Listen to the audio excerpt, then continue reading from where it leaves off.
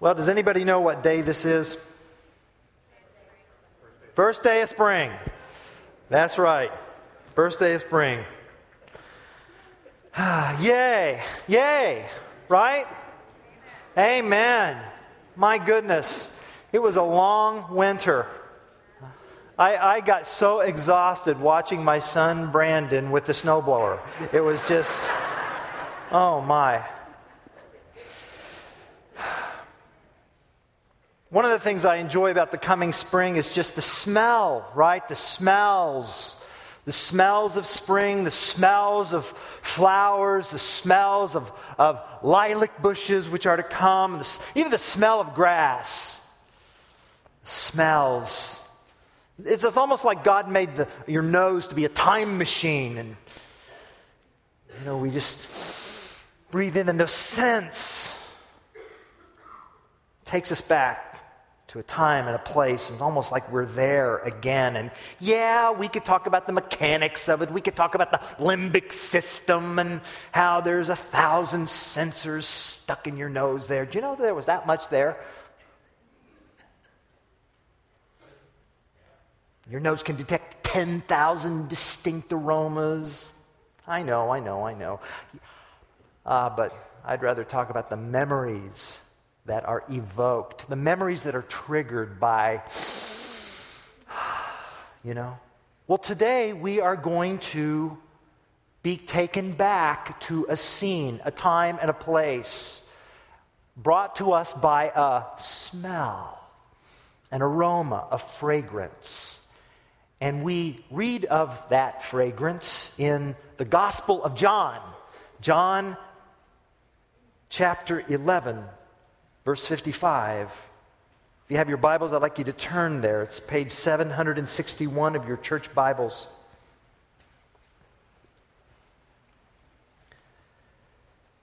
And I'm going to be reading John 11:55 through John chapter 12, verse 11. 11:55 through 12:11. And I want to read these verses, and I want to tell the story behind these verses, and then I want to talk about one point, one lesson. This is a one-point sermon today. So I want to read the verses, tell the story, and get to the point. John 11:55. When it was almost time for the Jewish Passover, many went up from the country to Jerusalem for their ceremonial cleansing before the Passover. They kept looking for Jesus. And as they stood in the temple area, they asked one another, "What do you think? Isn't he coming to the feast at all?"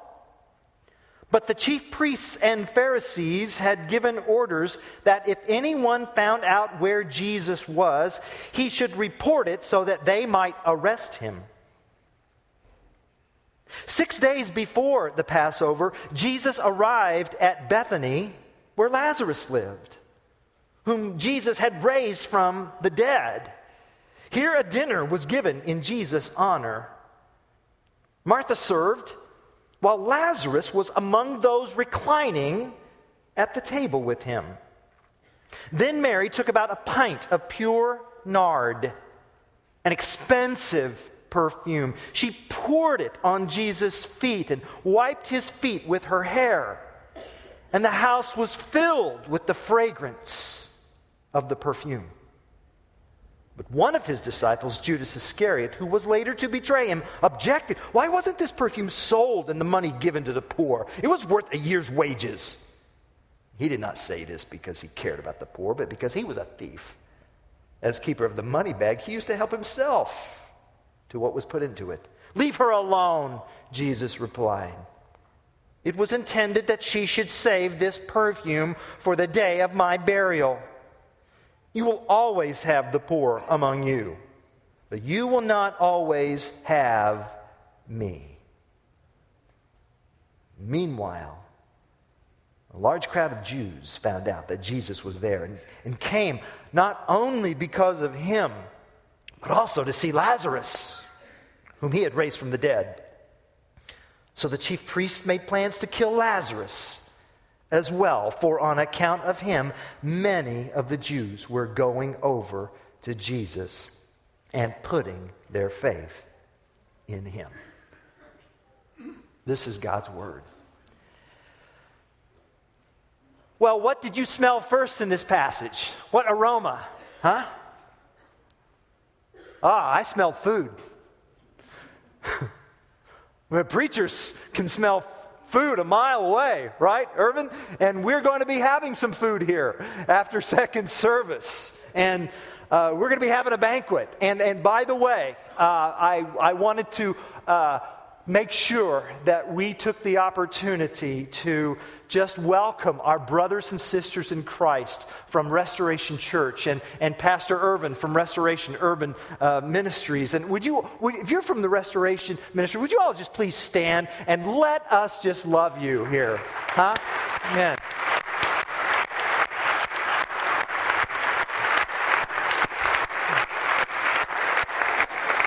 Amen. God bless you. Thank you. Now, Irvin just had some surgery on his throat. Otherwise, both of us would be preaching today. And but we had some prayer a little while back. And I'm so much looking forward to our table fellowship time after church. And it's an opportunity for just light conversation and godly conversation, pleasant conversation with our brothers and sisters in Christ. And so we'll be setting up just immediately after this service. And if you, Windsor Roaders, if you had forgotten maybe that we were going to be having table fellowship today, there's still time. Go get something and come back, all right? And we'll enjoy. And by the way, let me just say this ahead of time. After we go through the food lines and after we are gathered around the tables, cross-pollinate, all right? Let's get together and let's just visit and share. And there'll be name tags so that you don't have to just keep saying brother, hi sister, hi brother, hi sister. We'll have name tags. Write your name on there, and let's just have some lovely, sweet time. Amen? Amen. Because I think, that was at least the hope of John chapter 12, verses 1 through 8, that there might be this wonderful conversation, this meal that was held in Jesus' honor, I mean, it would be interesting conversation when you think about it, right? I mean, look who's around the table. First, there's Simon the leper. What's a leper doing around the table? Are you contagious? I don't know. I don't think so. I think that's his nickname. I think he had leprosy, and Jesus had healed him. Oh, yeah, that's Simon the leper, And what used to be nubs were now like fingers, and blotched skin now just baby's bottom soft. Can I say that? I just did. And he's the host, according to Mark's gospel. He's the host. And at least one commentary suggests that Simon the leper could have been the father of Mary, Martha, and Lazarus. And don't know that. I wouldn't bet a paycheck on that, but it made a commentary, so I give that to you. You're welcome. Simon the leper. And then there's Martha. Martha. John chapter 12, verse 2 says, Martha served, and Martha served. Every church needs a Martha, right, Irvin? Every church. Change that. Every church needs hundreds of Marthas. Because of the Marthas, the bulletins get folded and the coffee gets brewed and the children's ministry gets prepped and the church babies get bounced and the church building gets built. And you don't appreciate the Marthas until Martha's missing. And then all the Marys and the Lazaruses are scrambling around looking for the keys and the thermostats and trying to figure out how to run the copy machine. And Martha's the Energizer Bunny. That's what she is. And since the Marthas don't seek the spotlight, they don't live off the applause. And it's not to say they shouldn't receive it. They're just not addicted to it. Martha served. There's Simon the leper, there's Martha, and then there's Lazarus. Now, wouldn't it have been interesting sitting next to Lazarus? Huh? I mean, his story is there in John chapter 11. I mean, he was dead, and Jesus brought him back, and I'm not talking CPR. I mean, he was stinky dead. That's what we're talking about. And yet, there he is. Can you imagine the dinner conversation, right? Well, how did you feel? Dead? Well, okay, well, what's that like? It's hard to say if you've never died. You mean I have to die in order to understand you? I mean, what happened next? I heard his voice. Whose voice? Nodding to Jesus. His voice. The voice of Jesus. But you were dead. Right. But you were in a tomb. Right. Well, how does a dead man in a tomb hear the voice of another man? He doesn't. The dead only hear the voice of God. I heard the voice of God. Would you please pass the olives? Yeah, that kind of thing. I mean, maybe this sort of thing went on. You know, Simon explaining his baby soft skin, Lazarus alive, Martha serving pleasant, light, table, fellowship. Maybe Bethany was this blue sky event honoring Jesus. Maybe. And then again, maybe not. I mean, if John 12, 1 through 8 was all that we read, we might assume that it was just this fun time of table fellowship. But the fact of the matter is this. This blue sky event in Bethany was sandwiched between the looming storm clouds of scheming religious enemies who wanted Jesus dead. And the religious authorities have posted an all points bulletin out on Jesus. Jesus Christ is a wanted man. And Bethany, a 2-mile walk from Jerusalem. And we're talking, from here to Panera. That's what we're talking. Just a 2-mile walk from Jerusalem. And really, it's more like this, that Jesus has been kind of smuggled in to Bethany. There, he's being harbored in Simon's home. And there's this eerie mixture of hope and fear, of joy and uncertainty, of adventure and danger. And part of the question is this: what's going to happen next? I mean, it's the Passover. It's the Passover season. This dinner is in Jesus' honor. And maybe part of the tension is wondering, okay, is Jesus going to do for Israel what Moses did for Israel of old?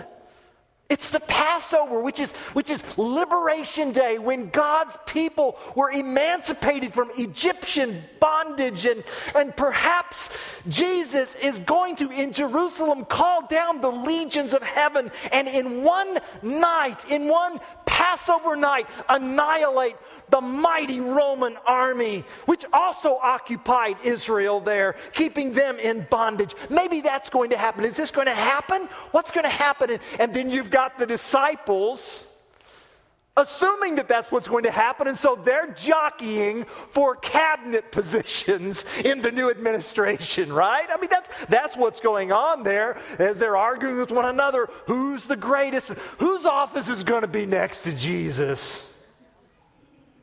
While all of this was going on during dinner, suddenly Christ heard the snapping of a bottleneck. A jar snapped open, and then he felt something pour over his head and neck and along his face and down his back. And one moment, this table full of men were talking and eating, and the next, they were staring and smelling.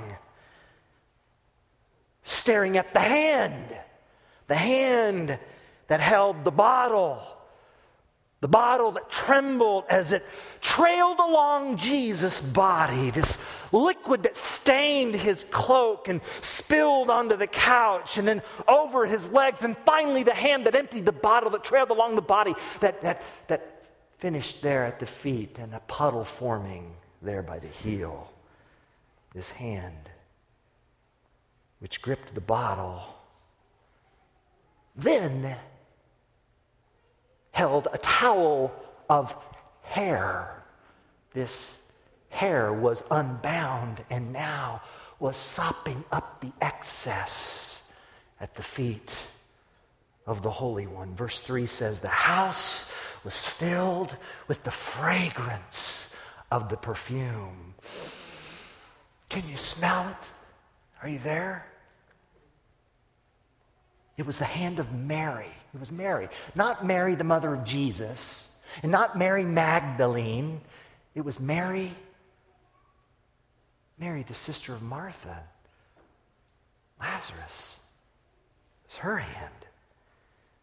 She was the one who broke the bottle. She was the one who poured the perfume. And she was the one that sopped up the excess with her hair. Now, I mean, it would have been just normal and courteous in that day to wash filthy feet and refresh the face of a guest with maybe scented oil. That was a courtesy. I mean, Middle Eastern roads were not made of asphalt back then. They were dirty and dusty, and feet were caked, and those caked feet needed cleansing, and it was the task of a slave to refresh the weary traveler with water and with light oil for the face. But this was different.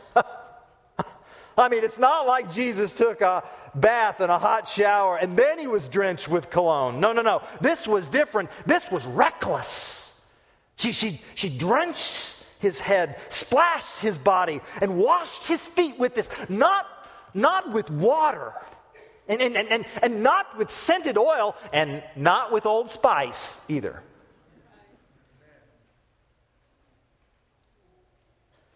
What does John say it was? Pure nard. Pure nard. Huh? Where do you get that? India. India? Yeah. Like the Himalayas, India. She's in Israel. Did she just go to Amazon and because it's over $25, the shipping's free? How does that work? This is India. Had they sold it? I mean, look, the bottle itself was worth a fortune. Just the container. Let alone what's in it. But had they sold it, they could have lived off the proceeds for 12 months. This was a family heirloom. That's what this was. This was something to pass on to future generations. This was something to pass on to the future, and yet it was emptied right there in the present. I mean, it was the kind of heirloom that would only be sold or traded in the event of just a severe economic meltdown. And yet, in a matter of seconds, it's gone. It's what? That was Judas, right? What are you doing? That's what Judas wanted to know. Don't you know that you could have given this to the poor? Don't you know what it was worth? Now, Judas said that. Judas, who knew the price of everything and the value of nothing.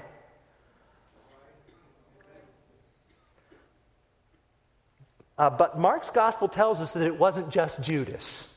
All right? It wasn't just Judas. Mark's gospel says that some there, that's more than one. Some there were saying indignantly to one another. They were just, what? You know, isn't it interesting? They were angry over that which didn't belong to them.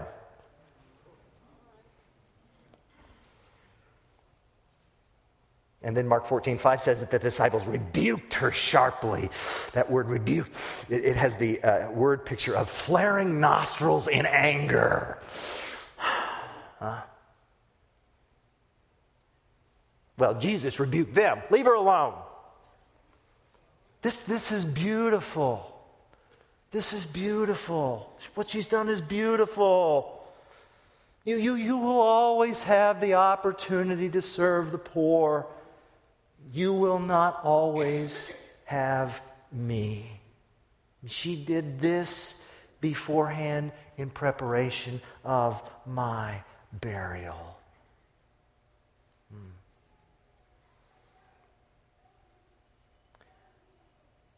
And you know what happened next? I don't know. The story ends. It's like, we don't know what was said next. We don't know what they had for dessert. We don't know. We don't know. But we do know this. We do know that this was strategically placed here. That sandwiched between these storm clouds was this blue sky Bethany event for a reason, for a lesson. And here is what I believe the lesson is. If you forget everything else, don't forget this. We've read the scripture. We've told the story. Here's the point. And the point is this. Every now and then, Jesus Christ gives us the opportunity to show radical love grounded in Him. And He is pleased when we take it. Every now and then, Jesus gives us the opportunity, the chance to show radical love, extraordinary love, extravagant love. Amen. Let me unpack that for a minute. Every now and then, Jesus gives us the opportunity. 1 week later, He's going to be dead. 1 week later. Now, if only the disciples had realized this. They sat next to Christ. How close they sat to Christ. And yet how clueless they were about what was going to happen on Friday. I mean, even the night before Jesus was crucified, even the night before Jesus' betrayal, the disciples had no clue. I mean, they were arguing about who was going to be the greatest. But Mary, on the other hand, she makes peace with Christ's death. She accepts the inevitability of His death. She doesn't try to talk Him out of it. She doesn't swing a sword in the Garden of Gethsemane. She doesn't say, I'll never abandon you, Jesus. She just knows that now's the time to show love. And so she offers the funeral flowers while Christ is alive so that she wouldn't need to once He died. Is there not a lesson here for us? Church family, is there not a lesson here about making the most of those every now and then opportunities? Let's do it. Yeah, like the opportunity to express love now. The opportunity to write that note is now. The opportunity to make that phone call is now. The opportunity to reconcile that relationship is now. The opportunity to give that gift is now. The opportunity to date your spouse is now. The opportunity to love your children is now. And the opportunity to come to Christ is now. The opportunity to repent of your past is now. Not tomorrow, not the next day, or the day after that, or the week after that, or someday, but today. Now. Now.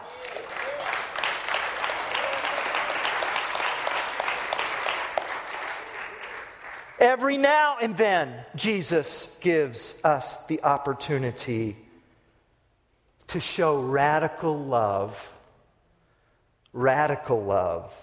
Oh, not just by what she gave, but the way she gave it. Oh my goodness. Oh my goodness. Mary radically broke every cultural protocol by the way she showed love.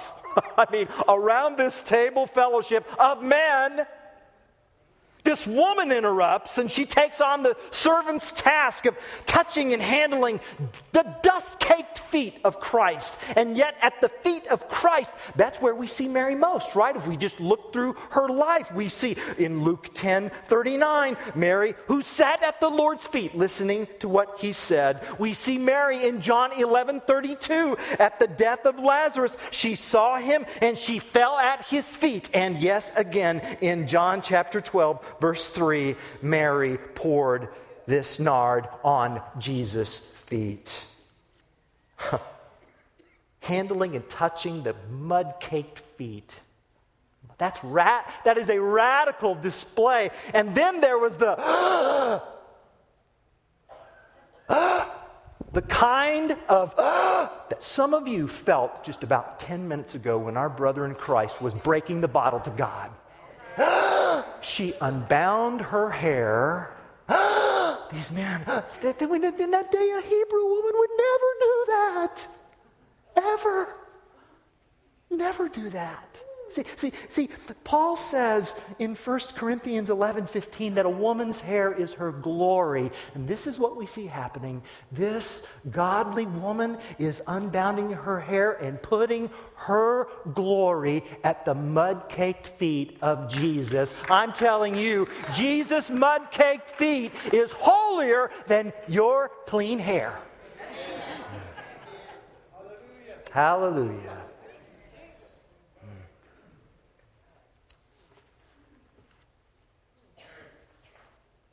You see this painting up here?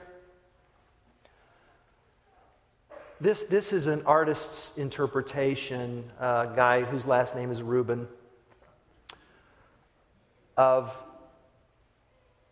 what we read here. And there's two stories going on here.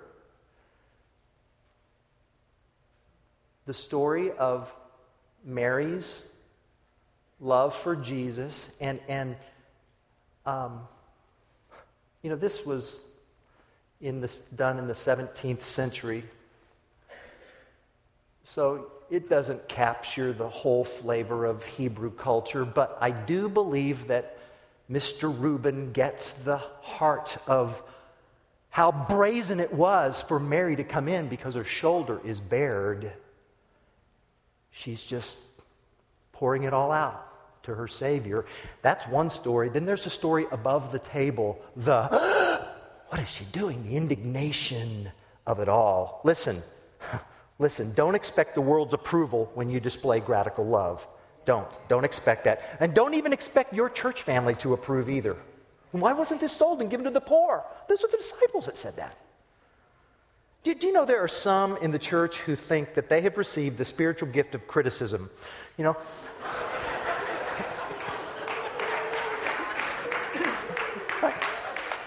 Why didn't you do this? Why didn't you do that? Or you should have, or you could have, or you spent too little. You didn't do enough. You gave too much. Look, Mary loves Jesus, and she's done something beautiful. And the others don't see the beauty because they don't get what it is that compels her to do this. Jesus must die. He must die for their sins, and he must die for her sins. For her sins. And maybe she was the only one in the room who got that. Maybe. But the fact of the matter is, church family, radical love costs. I would love to be able to tell you that true biblical godly love is exhilarating and fun and playful and just, oh, wow. You know better. You know better. You have never loved a broken, guilty, hurting person except through self-sacrifice. I don't know why people ever get the impression that the church is for people who have it all together, or for that matter, their pastor has it all together. Listen, loving others is costly, and it's emotionally draining, and it's physically and mentally depleting, and we wonder what makes all this worth it? It's because God so loved the world. God so loved the stinky world. You matter to God. That's what makes it worth it. Question, what's your net worth? And listen, if you answer with a dollar amount, you're trapped. And here's the deal. Had we walked into that picture, had we walked into these verses, had we walked into that room, I believe it would be very easy for us to flag Judas and the disciples and those above the table as godly and holy, while the one under the table, Mary, as uncouth and brazen. We think we know who loves Jesus and who doesn't, but the Gospels of Mark and John show us otherwise. You see what's going on here? Those who appear to be insiders, the religious leaders and enemies and those in Jerusalem, they're really on the outside. While those on the outside, the Marys, the Simon the lepers, those are really the ones on the inside. They are close to Christ. So the question on the table is, who are you? Who are you in this story? Are you Judas or are you Mary? Where are you in this picture? Are you with the shameless Mary, worshiping Jesus with everything she's got, risking the wrath of her sister who's doing all the hard work, risking the anger of men who perhaps don't quite trust their own feelings when a woman lets her hair down in public, and risking the sneer of a person who knows the price of everything and the value of nothing? Or are you Judas?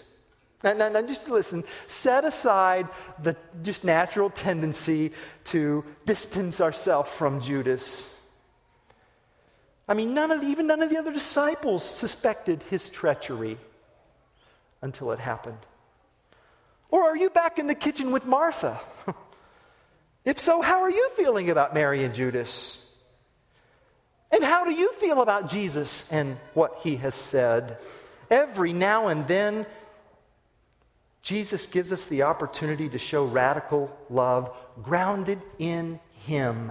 Grounded in Him. What we must know is this. What Mary is doing, she's not doing in order to deserve her way to Jesus. Rather, she's doing this to display her faith in Jesus. Hers is the response to God's grace, not an attempt to earn God's grace. In faith, she leans on and trusts and loves Christ, not just for what he'd done in the past, but for what he's going to do in the future.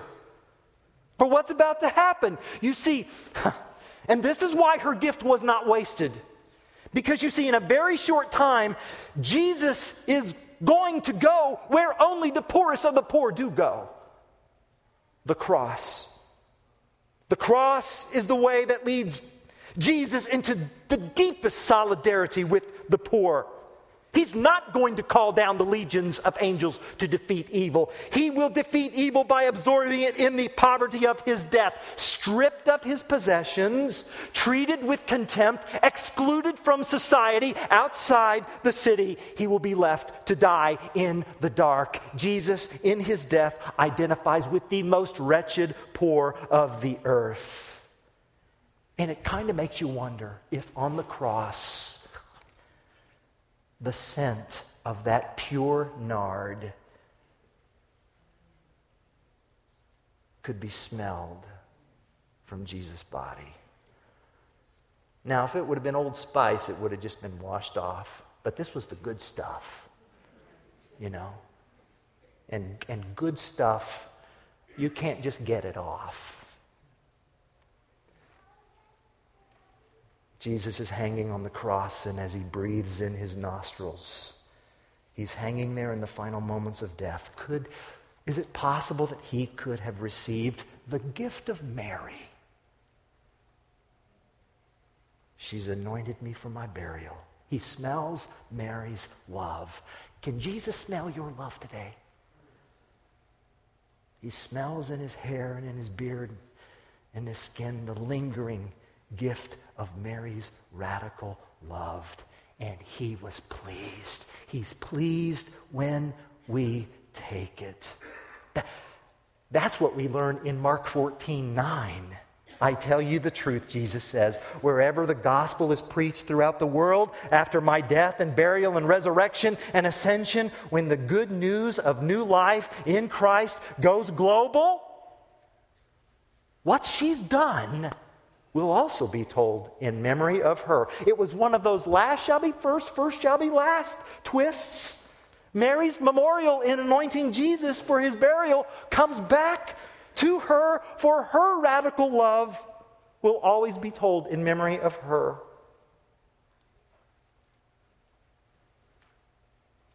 You know the beauty of it today for us, this side of the cross, this side of the resurrection? The beauty of it is this: we don't have to choose. We don't have to choose between giving to Jesus or giving to the poor. We don't. We don't have to choose between, am I going to spend time with Jesus in devotions, or am I going to help those with hurts, habits, and hang-ups? You know, we don't have to choose between spending time with God or spending time at the bedside of those who are about ready to step into the arms of God, or we don't have to choose between Jesus or the naked, or Jesus or the orphaned, or Jesus or spending weekly time mentoring that child. Because Jesus has already said, just as you've done this to the least of these, you've done it to me. Every now and then, Jesus gives us the opportunity to show radical love grounded on our faith in him, and he is pleased when we take it. And here's the beauty of it all. It's not just something for me individually. It's for us. This is a church community through the power of the Holy Spirit of Jesus Christ, who lives not merely in individual Christians, but in the church community at large. Corporately, Christ gives us the opportunity to show radical love, which is why Paul says in 2 Corinthians 2:14, thanks be to God who always leads us in triumphal procession in Christ, and through us spreads everywhere the fragrance of the knowledge of him. Everywhere the fragrance of Jesus goes. Everywhere. Peru, the Dominican Republic, Ukraine, Africa, everywhere. Windsor Road, Parkland Court, everywhere.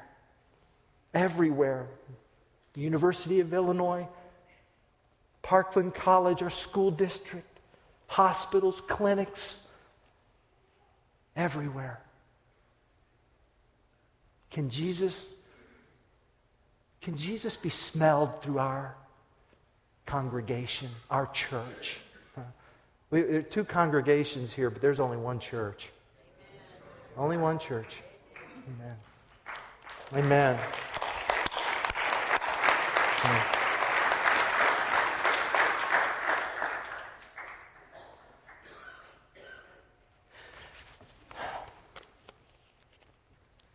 In your seats here, you all have received this daffodil. Okay?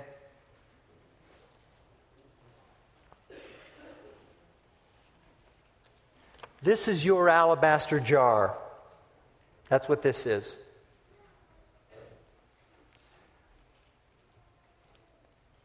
What alabaster jar is going on in your life that God is giving you the opportunity to break? See, the fragrance of Jesus goes out, but only if the bottle's broken. Who broke the bottle? You got to break the bottle. You do. We do. So what is it that needs to be broken? Is it the alabaster jar of money? Is that it?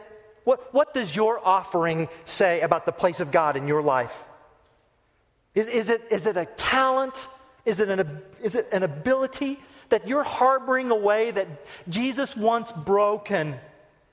Is it the alabaster jar of time? Is it a conversation? Is it a phone call? Is it a letter? Maybe the alabaster jar is the jar of silence. That's what I have put here on my daffodil, on my alabaster jar, breaking the silence, because in the last 2 weeks, it's like the Lord has just put into my life, into my wife Sarah's life, He's just given us opportunities, every now and then opportunities. Opportunities that if we had not taken, they would have been gone.